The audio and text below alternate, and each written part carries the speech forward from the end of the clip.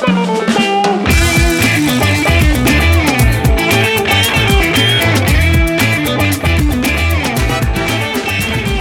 you for tuning in and welcome to Beyond the Mission, the business of nonprofits on the Michigan Business Network. I'm your host, Vicki Hamilton Allen, and I have with me Marissa Tawney Thaler, a Lansing-based illustrator, here to talk to us today about using your talent to make a difference in the world. Welcome. Thanks for joining us today, Marissa. Thank you so much for having me. It's really exciting to be here. I'm glad you're here. You have such an interesting background. Why don't you tell us a little bit about yourself? Sure. Well, in college, I was studying to be an illustrator. And then about halfway through, I decided to switch and go into art education. So I had this background in illustration. And then about 10 years later, after working as an elementary art school teacher, I decided it was time to change it up a little bit. And I resigned as a teacher and went back to illustration. That's amazing. So you got right back to your path of passion from where you started. Yeah, but this time enriched with all the experiences that I had from being an art teacher. So you've chosen to be an illustrator. Is there a specific genre that you have been attracted to? Yeah, I feel that I'm most comfortable with very narrative work, whether it be actual children's books that I'm working on, or even just one-off pieces or a series. I find myself always wanting to tell some kind of story with my pieces, which I think really naturally leads me to work in kidlit and children's books. And you have been managing some really powerful messages. And you shared with me outside of this podcast that you have become more selective with the work you do. And I think that you realized that you can use your talent for making a difference. Can you talk to me a little bit more about that? Oh, yeah, absolutely. I feel like it's a little bit of process of elimination, or once you do it, you learn. And I had an opportunity to work on a project that, it didn't really feel right from the start. I wasn't engaged in it. I didn't feel really like it was purposeful for me. And the whole time I was just trying to force it because, it did pay and it would strengthen my portfolio, but it never got to the point where it felt correct. So it's okay, that experience aside, let's learn from it and move on. And now I'm a lot more selective with the projects that I choose, because it's time and, this is I have a choice to use the limited time and resources that I have and try at least to make a difference with that, with that talent and with those resources. What a fantastic position to be in, to be able to use your talent to make a difference, to tell people who have powerful stories, tell their stories in a beautifully visual way. I have seen a lot of your work and I know that you are incredibly talented, and I would encourage anybody to contact you to be able to illustrate their stories or their books. But you don't only work for other people, you have also penned your own book and illustrated it. Talk to me about that. Sure. It's called my goodness, sorry.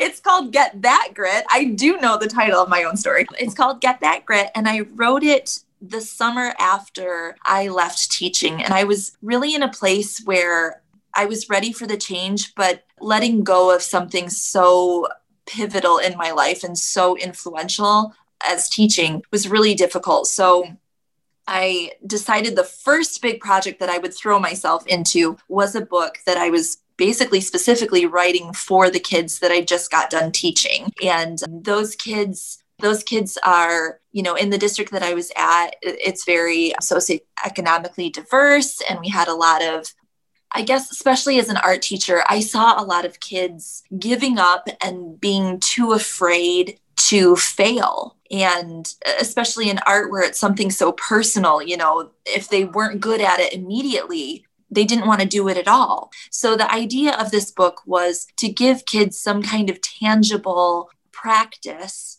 to work towards success. So the idea of growth mindset is something that is very prevalent in education today for the last few years. You can grow your brain, you can get better at things, but then the act of, strengthening your grit is what I felt was a little bit lacking. So the idea behind the book was just a quick little read, make it accessible, make the kids look like the kids I was teaching, and just give them an opportunity to say, I didn't do it right this time, but that doesn't mean it's over.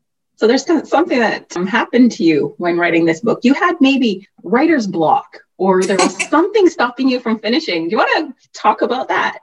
Oh my goodness, it was so crazy. It was after I had illustrated this, the pages, and after I had written the book, and I was doing, going through the process of uploading and scanning and formatting and doing all this self-publishing stuff where I didn't have any idea what I was doing, and I was learning it as I was going. And I got my first proof back. And instead of being like this amazing piece that I was done with, I realized that I had messed up with the formatting. So I lost about 3 months of work, and I sat there and I looked at it and realized that I needed to start all the way over on the formatting and the publishing. And, it was really frustrating. And the thought crossed my mind, like, well, I guess this is where I get off this train. But then, the thought of, hang on, you're writing a book about grit. Maybe you should also take your own advice and have some grit and finish the book. So it was a long process. It was frustrating, but very much worth it in the end, I would say. What a great lesson to learn, and a great way to demonstrate the message of the book is to say that, I read the book myself, and it encourages those who are feeling that tasks are really large, and that if they just kind of, get that grit, they can persevere and get through. And so you took that advice, which is great because you produced a beautiful book. Can you tell me if you're working on anything else right now? Yeah, I'm in the process right now of illustrating my first wordless book. The story is just through the illustrations. So there's a lot of visual storytelling that goes into it, and a lot of figuring out how to use the characters and expressions and composition to get this idea across. But this book is going to be about grief, following a boy through 1 year after losing his father, and just kind of through the pictures, telling kids, specifically kids, but everybody, all these emotions are okay. Your process looks different than other people's process, and it's not insurmountable. You're not alone. Oh, that is a beautiful message and a very powerful book. I have had the honor and privilege to have a quick preview of your book, and it is powerful, and it doesn't need words. Your illustrations are incredibly powerful and standalone. And so I just want to offer that praise and suggest to anybody who's listening, if they need an illustrator for a book or a story that they are working on that can make a difference, then please contact Miss Marissa here. Marissa, we are out of time, and I'm sorry. I have really enjoyed learning more about what you're doing. Thank you for tuning in to Beyond the Mission, the business of nonprofits. I'm your host, Vicki Hamilton Allen, on the Michigan Business Network.